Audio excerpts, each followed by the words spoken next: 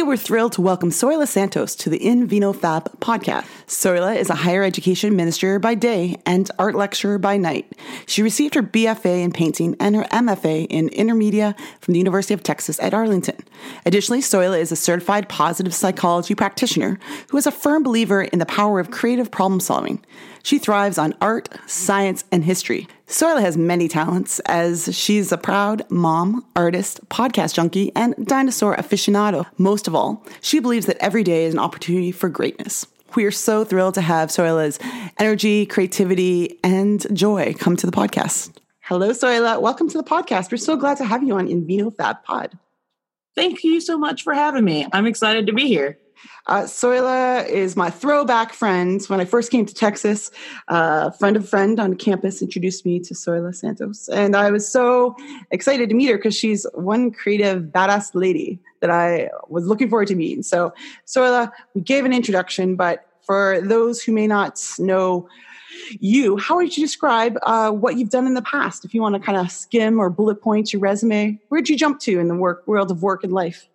Oh my gosh.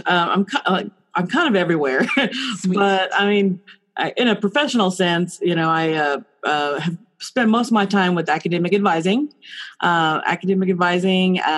Program development is kind of my heart and soul. I like moving around. I've worked in different departments, whether it was freshman based or specifically department based. But I've just kind of jumped around a little bit, and now I work in a place where I get to help everyone finish, which I love too. I've definitely kind of stepped away from kind of one-on-ones with students all the time. It's definitely more electronic communication, a lot of email, a lot of text messaging, things like that. But I still get to have that satisfaction of, seeing people achieve their dreams. I love that. You're like at the end of the race, like cheering them on as they come through. So you have a unique role on campus and an interesting title that I'd love for you to share with our listeners. What the heck you do? Your official title is? The Associate Director of Graduation Help Desk. I was like, maybe I need one. I think I needed one of these when I was in school. So tell us what you do. Well, that's exactly it. The more I do my job, the more I realize like how much, I could have helped myself when I was going through college, both undergrad and graduate. The Graduation Help Desk, we actually started from the UT Austin system. Well, the system itself, but UT Austin did it first. And they had great success. And from that, the system's like, let's let all the UT schools have one. So every system school has one. We're really lucky. We have two people in our office. There's me and an assistant director because we have a big population. And basically what we do is we try to promote collaboration among different departments. Sometimes, students kind of get the runaround or go do this, go do that. And unfortunately, that's what happened. That's when they tend to kind of drop out or lose hope. And so I like to think of myself as like a hope. I bring back the hope. I love it. I bring back the hope. And, I work with a lot of kind of key stakeholders on campus. Sometimes I have to go directly to certain people. We work with our top tier leadership to get some things done. So for our listeners we have some listeners outside of higher ed. So give them some examples of what hurdles some of your students come to you with. Like they're maybe at their last couple semesters or courses or credit hours. What are some of the issues that you often encounter? Well, definitely right now our number one is typically financial issues. Mm-hmm. Maybe they've come up at the end. They're all out of, financial aid. What can we do to help them? Other options, other situations where like maybe they miscalculated the credits that they had. And maybe they took something at a community college that actually doesn't transfer in. And so in their mind, they're like, oh, I'm done. They've applied for graduation, all that good stuff. And then they get that email like halfway through the semester that, no, you're not meeting requirements. So, they talk with their advisors. We promoted academic advising completely.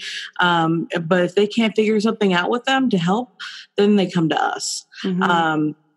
Financial issues, credit, woes are concerns.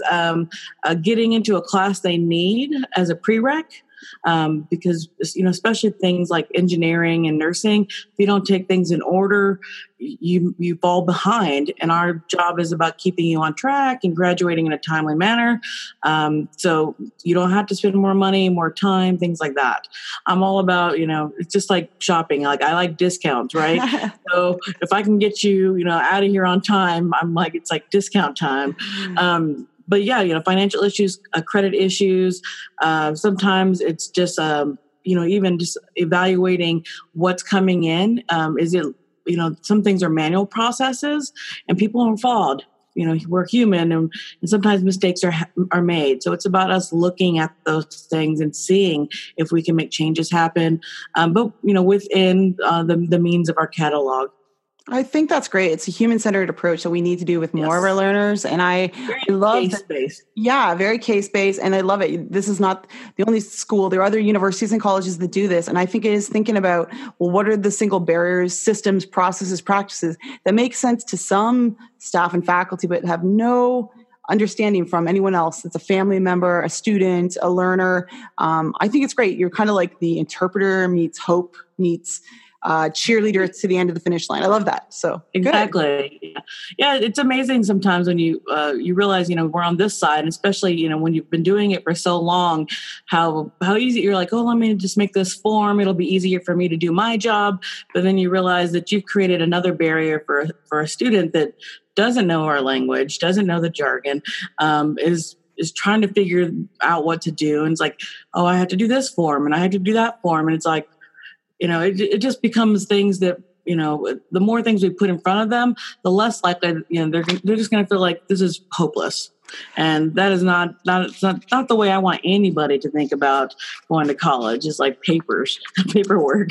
Right. And as some may know or may not know, you are very creative in the things you do because you have an art background yourself. So I'm sure you think outside of the box and doodle and draw and paint outside that box as well for a lot of them. So you have another role on campus and you sometimes teach in this area. So do you want to share a little bit of that with our listeners? Oh, absolutely. Yes. I've been really lucky. This is my 10th year of teaching here at the university. I teach usually one class in the fall, one in the spring. Right now, this is my second year teaching art appreciation. So it's a Tuesday night class. It's 3 hours long. The semesters, it's about, I usually have around 125 students. So it's a big class, people that are non-majors, which is actually something I really love. Like my background's in fine arts. I'm a painter. And I love being able to share, something I care so much about to people that don't know anything about it. So usually by the end of the semester, I have a couple that are like, I'm changing my major. And I'm like, just as long as you're sure. But also it's about helping them see the world around them and to take in, the beauty, the beauty that surrounds us in our everyday lives. I love being in the classroom just because it helps me. Like I said, in my regular kind of day-to-day job, I don't see students one-on-one, not like I used to as an academic advisor. Now it's mostly email stuff. But in class, I get this whole audience and I get to say, what's interesting to you? What are, when they don't laugh at my memes, I'm like, I guess I'm outdated, so I get to learn more about them as well. And I love it. And it's been so important and so crucial to me doing well in the graduation help desk, because I get to, like I said, there's relating to students, mm-hmm. but then I'm also hearing what their concerns are. Like I get to see that part of it too. Well, we've moved over to a new learning management system. We went from Blackboard to Canvas this semester. It's been painful for all of us, so I get to kind of help them with that too and see how they're experiencing new things. So that's really exciting. But yeah, it helps keep me fresh, I think. Helps keep me on my toes and thinking. Because that's one of my favorite, the thing I think I hold strongly for myself is my ability to be a creative thinker. And that just really helps me to be in the classroom too. So how do you translate your love of maybe fine Baroque arts or history in the Renaissance paintings or to a non-major who maybe are like, I have to take it because it's part of this degree plan, or it's an elective I need to take. So how do you get them interested in some of the works and the genres that you're looking at for art?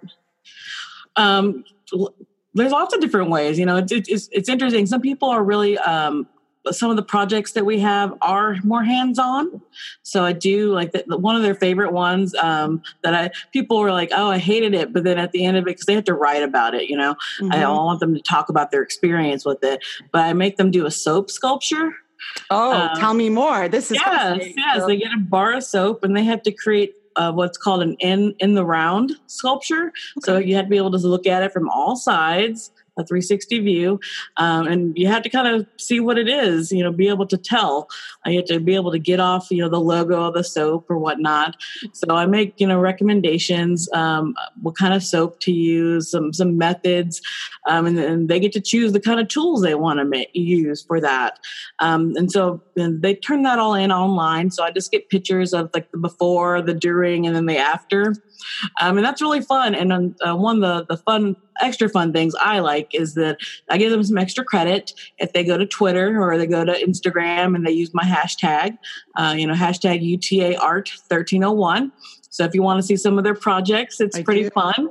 But like I said, the paragraphs crack me up the most because at the beginning they're like, it's either one way or the other. They were really excited about it and then it just kept falling apart and they hated it.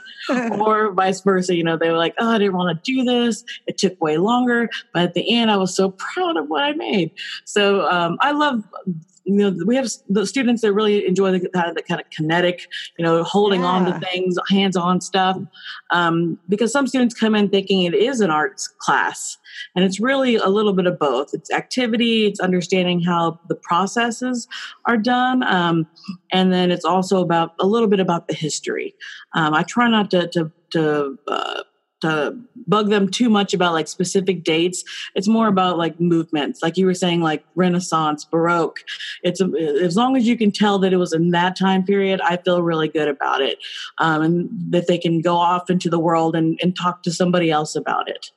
That's great. And I'm sure as much as they're like, why did I take this course? Like maybe I'll go to a museum or gallery, but it really does inform having more culture and knowledge of history, and art is a big part of it. Oh, P.S. Pro tip: what's the best soap to do? Because I'm really intrigued by this multimodal project that I think is hands-on, tactile, and writing. Yes. So what's the best soap? I recommend Ivory, or which one is it? Or Irish Spring. Okay. Those two, I think, work the best. You put it in the microwave for about like increments of like 5 seconds, maybe depending on how your microwave works, and it'll soften it so that you can carve into it. I like Too much, though, it starts to billow into like cloud-like objects. And this is the warning level of the podcast: to not break your microwave if you try this at home. So just so you know. Oh, I love that. I get a lot of really cute things like little turtles, little fish, some of them will go real detailed. And I had one student make like a recreation of Stonehenge. So it's great. It's awesome. Like I said, check out the hashtag on any kind of, social media and you'll see some really cool stuff. I am definitely adding that hashtag too. And I'm going to go take a look at these now. So you kind of inform and teach and support your students in a multimodal way. It's kind of like what we used to say at academic advising was the Swiss Army on campus, but it's kind of like the term I think of as multi-potentialite. You have so many cool things in your toolbox. And there's a woman and her name is Emily, and I'm forgetting her last name, but I'll remember. Oh, Emily Wapnick. So she wrote a book on multi-potentialite. And you remind me of like the thing she's talking about is like, it's just not one thing. Why would you just bring one thing into your work when you have so many other cool things you're into? So I think that's great. It has its up and downs. All right. So what are the downs then? Because so far I've seen a lot of ups myself. What are some of the downs when you think about your multiple tools and multi-potentialite? Well, I think some of the downs are about, it's like I have 1,000 tabs open in my brain all the time. I want to do this. I want to do that. I want to do this. And it's really, finding the time. And for me, it's having to narrow things down. Like, sure, this would be an awesome tool to use in my class. But one of the things, I've really had to work at is making sure that I'm not tailoring my class toward the tool, but the tool is helping me enhance, my class. And I think that, when you find something new, you're like, woo, I want to do this, but I had to remind myself, like, is that going to be beneficial? Am I just using it to use it? Am I forcing something to happen? Because that just gets frustrating. That gets frustrating for me and for my students. So I just try to find things that I think are going to be easier to transition. That's why I like, I always have tabs open. I'm always open to ideas, but I'm just getting better about filtering them out. I like that. It's like having intentionality. We always say that you put the learning outcome before the thing or the activity. Like, what do you want them to accomplish? And I think having a little focus for us that maybe see shiny things all the time and bad at them is not a bad thing for us. So I think that's great. So you do so many cool things. And I was like searching up, I was like, I'm just going to check to make sure what Soila is doing. And I know your Instagram, you post a lot of your creative works and art, and you have everything from like dinos to like random things that I love. I was like, I love this cactus card you made before. I'm like, what the heck are you creating and making? Because that's a big part of what you do in your life. So you want to share a little bit of what you're working on or what's getting you excited? Oh, sure. Yeah. Mostly I just have this fascination with nature and natural things.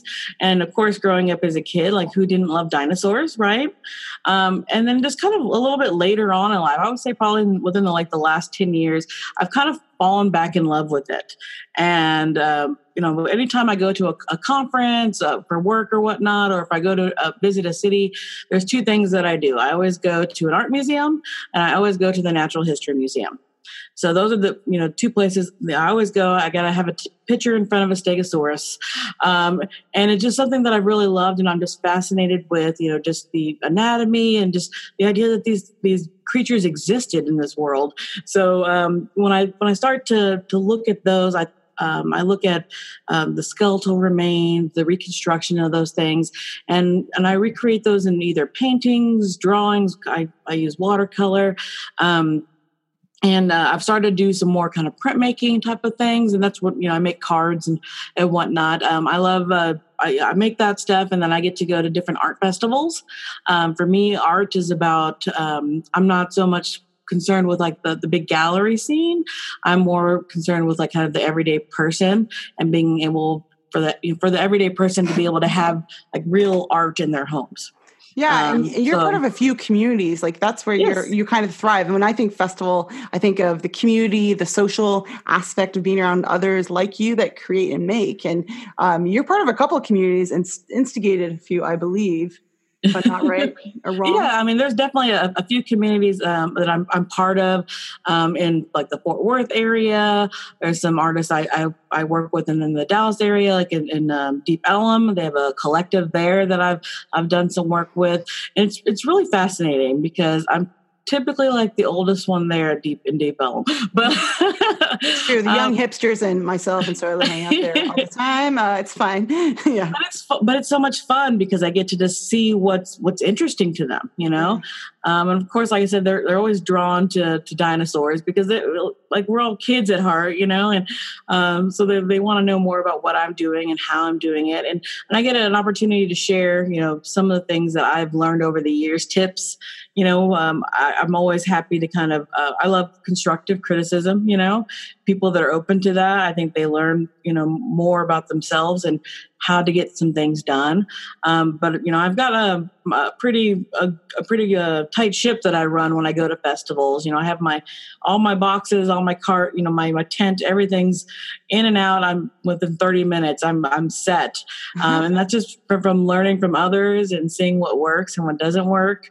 Because I've been doing, festivals for at least a decade or so. Right. And you get to, like I said, there's people from all backgrounds doing all kinds of zany things. And I love being around, creative people. Cool. I was pretty impressed with you're part of. There's a student affairs community that does art that I kind of tracked on. You all are super creative, and it's hashtag SA Pro Art. And there's a Facebook group and a book, a coloring book and drawing. And there's so much that you all are kind of contributing to and sharing. I mean, I love our SA Pro group. We are also this year at NACADA going to be doing a series of creativity labs.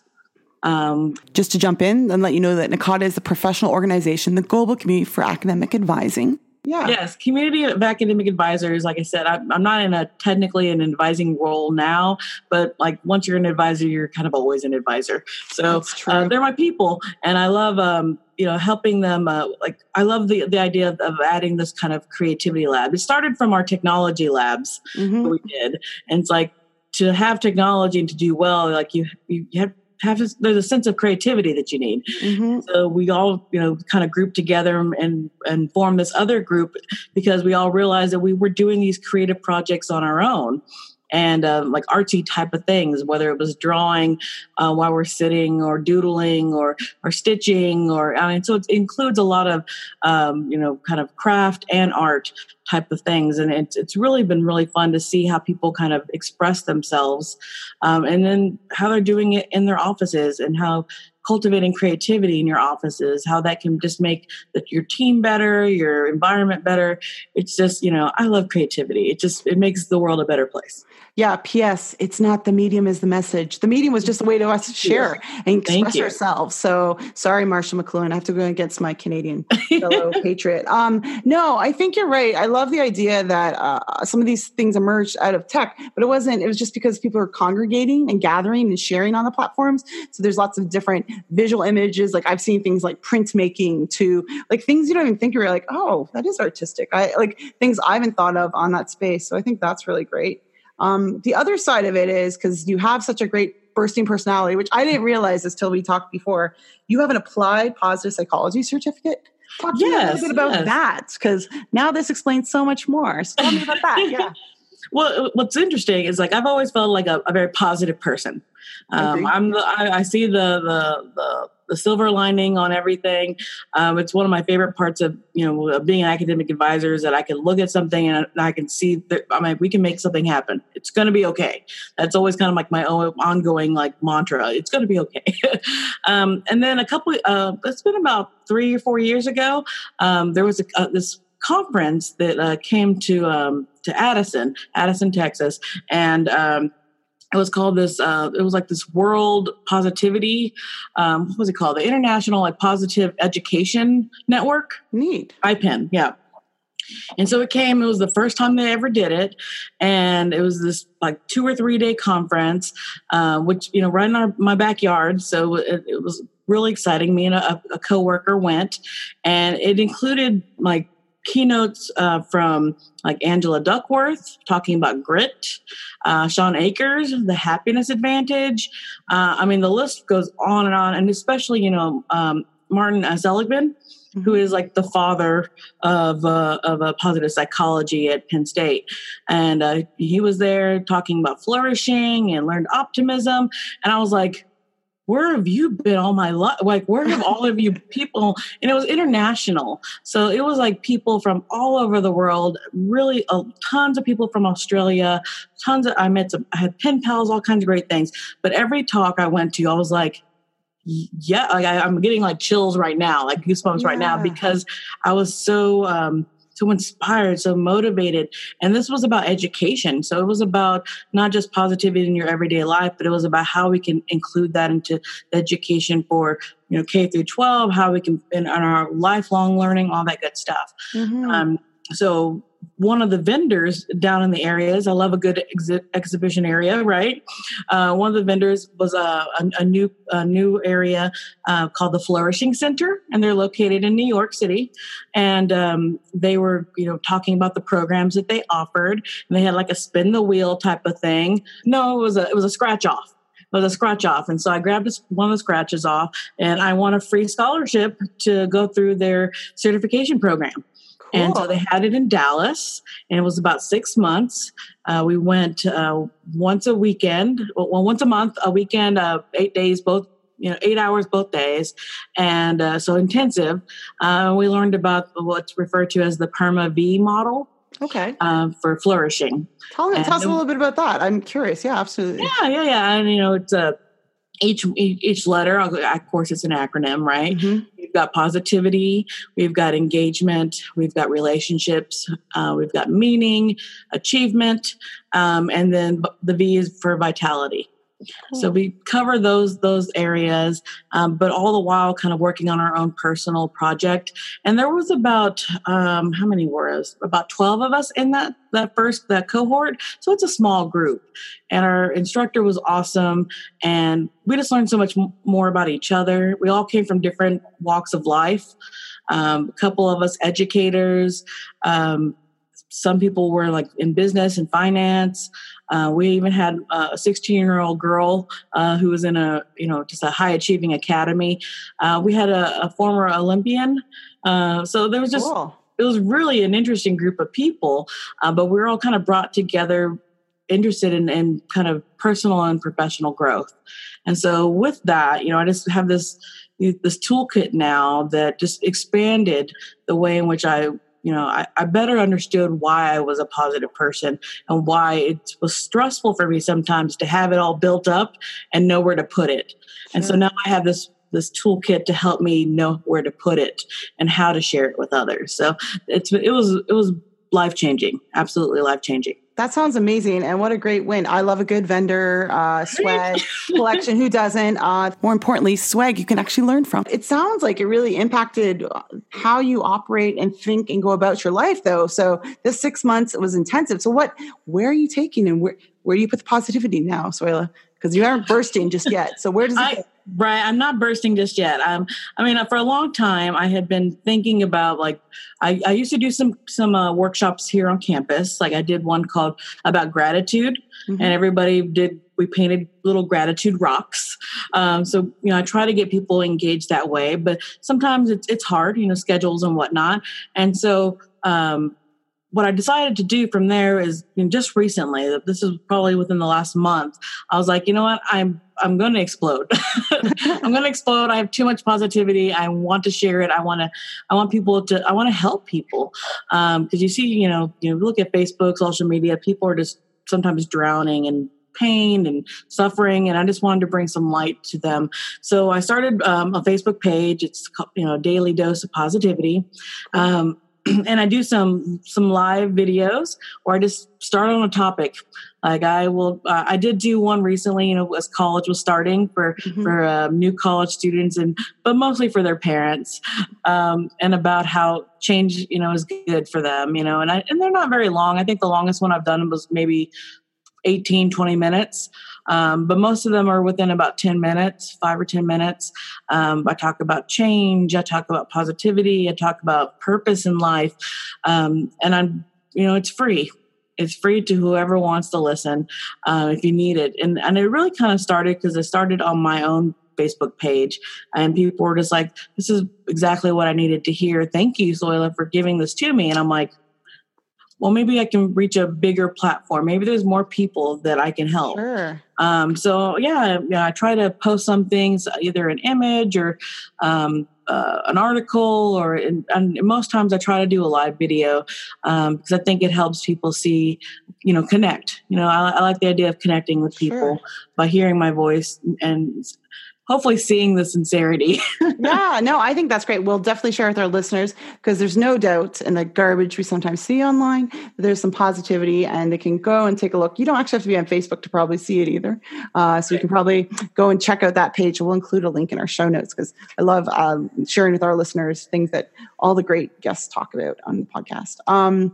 That's great. It sounds like you've really kind of found your niche in your area of channeling creativity meets positivity. So I think that's great. What is something that you often advise others that maybe want to get to know more about the iPen group or the network or applied positivity? So what are some resources that you might direct people on if they want to learn more about that or how you work in creative life? That's a great question. I would definitely suggest, there's course, there's lots of things on, Instagram. I'm a visual person, so I like Instagram. There's definitely educators and whatnot at Twitter. If you like the Twitter sphere is your area, there's lots of great educators and researchers that are out there. I have kind of a list of people there that I follow. But really, I've also used my Google Scholar. Mm-hmm. So that I'm kind of seeing new things coming through, and I read a lot. I read a lot of books. I'm a nonfiction person by love anyway. I use the app Overdrive with my library card, so I have a lot of audiobooks going all the time. But I'm always trying to pump myself full of good information, positive information. Because not everything sticks, there's not everything I believe completely from one person to the next, but I can always grab something. I love listening to podcasts. I love listening to people, talk their hearts, talk their experiences. But I think those are really good places to start. There are definitely some of the big hitters. If you're interested in the science of it, for sure, Martin Seligman's the key there. Like I said. So in thinking about this, are there any books you'd recommend on happiness, science of happiness, or positive psychology for our listeners? It's Brene Brown. That's where I am in life, where I'm, authors, sociologists, those are my people. And I get a little starstruck with them. And I just reread Switch by Dan Heath. Right. That's a great book. And I just reread Girl, Wash Your Face by Rachel Hollis. Yeah, so my co-host recommended that book before, and it's on my library queue like you. I love my Libby app. The library is your best friend, friends. So if we recommend books, go visit your local library. Absolutely. Well, I think that's great. So Girl, Wash Your Face. Switch. I haven't read Switch. What's that one about? Well, it's really interesting because it's about perspective. It's about perspective and how we can train our brains. We can train our brains to do things, because it's this constant thing of people saying you can't teach an old dog new tricks, right? Mm-hmm. And it's so not true. I mean, positive psychology tells us that. At science, we can create new paths for our neurons. It's absolutely possible. And so it just kind of talks about ways in which even people like public health workers have done it. Lots of good examples in the book about how you can make small changes happen. It doesn't always have to be a giant, a light switch. It can be sometimes really small things over time that can turn things around for you. So I really enjoyed looking at the case studies and things like that he included to really kind of give perspective on how you can make big impacts with small changes. It sounds like the book Nudge. Have you ever read that one? Yeah. My book stand back here too. Yeah, no, I think it sounds very similar. So, okay, I'm interested. I'll add that to my list. So now, is there a story that's been resonating with you lately? I know you're reading some books, and you mentioned some podcasts. Is there anything you should be listening to? Or like I said, with Girl Wash Your Face, like Rachel Hollis also has a podcast. Okay, it's called Rise Podcast. And it's really more geared toward people that are business oriented, but it really, I think, resonates with just kind of women in general. She's always speaking, to women entrepreneurs and whatnot. But there was a recent one. I think I wrote it down. Let me check. It is episode 107. It's called Stop Procrastinating, which when I saw that, I was like, maybe I should watch that or listen to that tomorrow. Yeah, right. Because it's telling you not to procrastinate. And I'm like, it's gonna hit a nerve because, for me, as a creative person, I like to I'm always thinking about what I can do later on with stuff too. But it was really interesting because she recorded it while sitting in like her bedroom closet. Yeah, she's like, I have to get this out. I have to talk to you. You need to hear this. And she was very passionate about it. And I think I really enjoyed, and I started listening to the podcast because I listened to her book, the audio book, and she was was reading it. Okay, good to know. So I could audio book tell. Of her. Okay. Yeah, her audio was very passionate. And so when I started listening to this podcast, I was like, she's going to give me some real talk. And so, I'm driving around or whatnot. I'm like, I almost have to like stop the car and like try not to cry sometimes because I'm like, she's so right. She's, she touches my heart in some ways. And, she's very straightforward, and in this particular podcast, she's like, you know how to do what you need to do. You need to do it, and it's just like, you're not going to live the life that's meant for you if you don't start doing the things that you need to do. And I think that was she really spoke to me in that way, because she's like, you've learned everything that you need to learn. You've read all the books. You've heard all the podcasts. You're ready. Right. Just do the thing, and so that one really has been stuck with me over the last few weeks. And I've re-listened to it a couple of times, and every time I'm like, oh, she's right. And so it motivates me to kind of get started. It motivated me to finish an article I've been putting off, and motivated me to get working on the textbook that I'm working on. And I'm like, it lit a fire, under me. That's great. So no, like you, I call it productive procrastination though. I jump to different projects. So if you've got multiple things going on, you're easy to pop around, but I'm glad that it sounds like she has a good message. I will definitely check out. Yeah, check it out. I haven't listened to all of them, but I kind of pick and choose, she's been doing it for years. So it's like, I get to choose which one I want to listen to. Cool. No, I think that's a great one to live. Some of us might need it, maybe even me. So I'm going to go check it out. So when you're gathering with friends, colleagues, familia, whoever, over a glass of something, is it wine? Is it something else? What's your go-to beverage? I like wine. I like a white wine. I do. Tell me more. Do you have a favorite? Well, I don't really have so much a favorite. I think, I try something a little bit different each time. Like I'll just go wander through maybe like the wine section. I'm like, sometimes it's about the pretty label. I won't lie. Okay. I'm an artist. I'm like, that's kind of cool looking. They put some money into that. They the ambiance, the look of it. So I'll grab something. Just recently, we have this really cool little place near campus called Urban Alchemy. Okay. And it's like a coffee and wine bar. Yeah. And so I was there for a meeting, and I'm like looking at the list, and I'm like, I don't know what to. And one of the girls, what she had, it looked good. Like the color of it looked really nice. And I'm like, what is that? And so I wrote it down because I knew I wouldn't get it right, because I'm no wine connoisseur or aficionado. But it's a Grenache Blanca. Oh.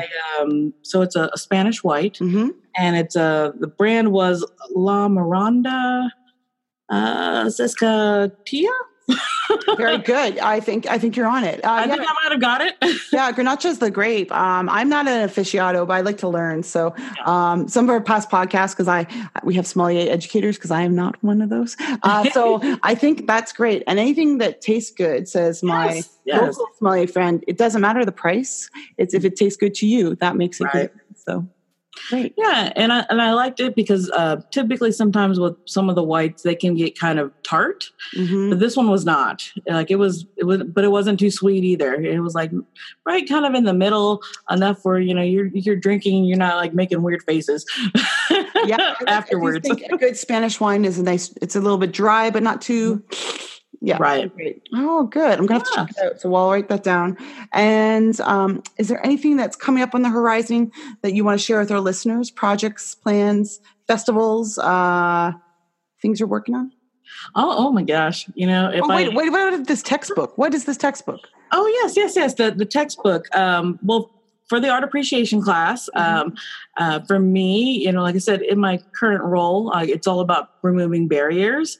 And so I started looking at some what other people were doing.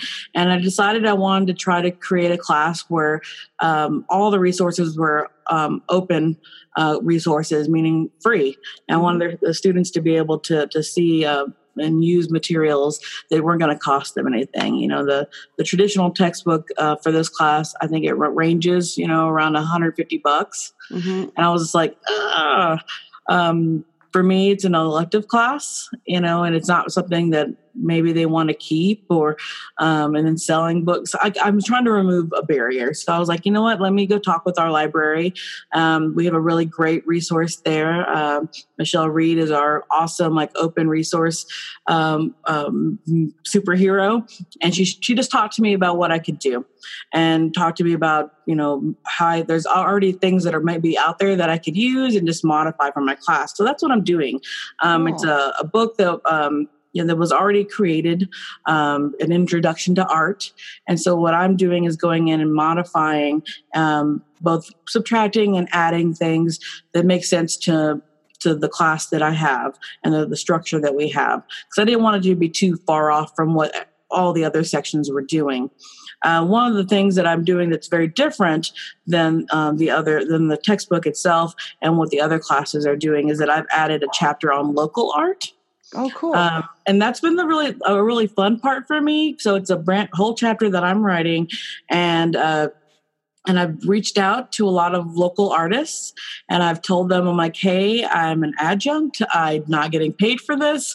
I don't have money to give you. Is it okay if I use your images and talk about you in my book? And so I've gotten such great response from that. They're like, heck yeah, I'm in. This is an awesome project, or, I'm getting a lot of great feedback. I haven't had anyone yet say absolutely not, or contact my agent or anything like that. So it's been really nice to know that the community, the art community, is in favor of providing art to the masses. I think that's great. And so Soila is not uncommon. Like, we've had other guests talk about open educational resources, OER, like you, and Creative Commons and sharing it. So Kelsey Merkley talked about Creative Commons on a past podcast. She created an awesome coloring book. So we'll link to that. And then our science friend did OER in science. So welcome to the OER club. And so I love it. I love it. People are so passionate about it. I'm like, you guys it's another group of people that I'm like, yes. Yeah. If you need to know more, honestly, if you're at a campus, visit your local librarian. They will be a great resource for you. I'll plug, I don't know where you got your textbook from, but I will plug the Open Textbook Network out of Minnesota. So they've got open access library. Their books are peer reviewed. Like, I've reviewed a couple of their books before as an instructor. Awesome. So I'll plug that and put that in the show notes for friends of the pod. But do you have yours finished? Will you be finished your textbook in a little bit? This semester it's in pilot. Okay. So it's under construction. All right. That's great. And we plan to have it ready for publishing in January. Cool. Yeah. Well, we would love to hear how it goes, and we'll be happy to share with listeners of the pod when it's finished, because I'm sure there are other art instructors out there and others who want to learn about art maybe as well with this resource. Well, and that was an interesting thing. It was hard to find art materials. Mm-hmm. I mean, I don't know why. I guess, it's hard to find imagery, that's instead of just going to the public domain all the time. So being able to reaching out to my community and them saying yes, huge thing to be able to put contemporary art in a textbook and not have to pay for those things. I think that's great. Yeah, we have to think about how we share our work a bit more. And I think I'm learning a lot more of the Creative Commons and where the open licensing, like what kind of art galleries are out there. And you're right, it's not always easy, but I'm happy to have that conversation with you anytime too offline. So happy to chat about that. Cool. Well, before we wrap up, is there anything bringing you joy these days or making you smile that you want to share with our listeners? Man, I was thinking about this yesterday, and I try to find joy in everything, it's the simple stuff, but recently I've actually I have this new hobby. Mm-hmm. I've started to accumulate plants. Ooh, nice. Yeah, I've become kind of a plant mom, which is the funniest thing to me, because never in my whole life growing up that I would ever think that I would be someone that cares so much about plants. And I mean, you could see my lawn, and it's just like, it's not fancy or anything like that. But I've started to, accumulate this love of plants. I was trying to create this little kind of oasis, this little paradise in my own home. Love it. And so I started. And I'm really fascinated with like the leaves. I'm not usually one for like flowering plants. Like, it's the leaves, this greenness or their shapes and their size. So I'm more drawn to like more tropical type of things, but also like succulents, but I've accumulated so many plants. I have these huge ferns. I have these beautiful monsteras. And that's been like my kind of go-to every day. I go home from work, I go let the dogs out, I go talk to my plants, I water them, I mist them. I have my little spray bottle. I love it. I have my little sponge to clean their leaves off if I need to. And then I just sit there and just look at them. Like it's a weird thing that I'm doing now. But I'm sure lots of people do it, and I get it now. I get it why people do it. It is so calming and relaxing at the end of the day. And I love them. I love it. Your little green babies. We can find them and others on Instagram, I'm sure. Yes. And I think it's great to find joy in like nurturing something else, like the greenery, because that's making you smile. So that's great. Yes. Well, Soila, thank you so much for coming on the podcast. And the InVinoFab listeners have a wealth of good things we're going to share with them. And we'll leave them your contact details as well on where they can find you on the webs, on the interwebs and the socials. And please come back anytime you want to share and give an opinion about something and share what you're working on. We're happy to have you back on the pod. Well, thank you so much for having me. This was a lot of fun. Sweet. Until next time. Cheers. Okay.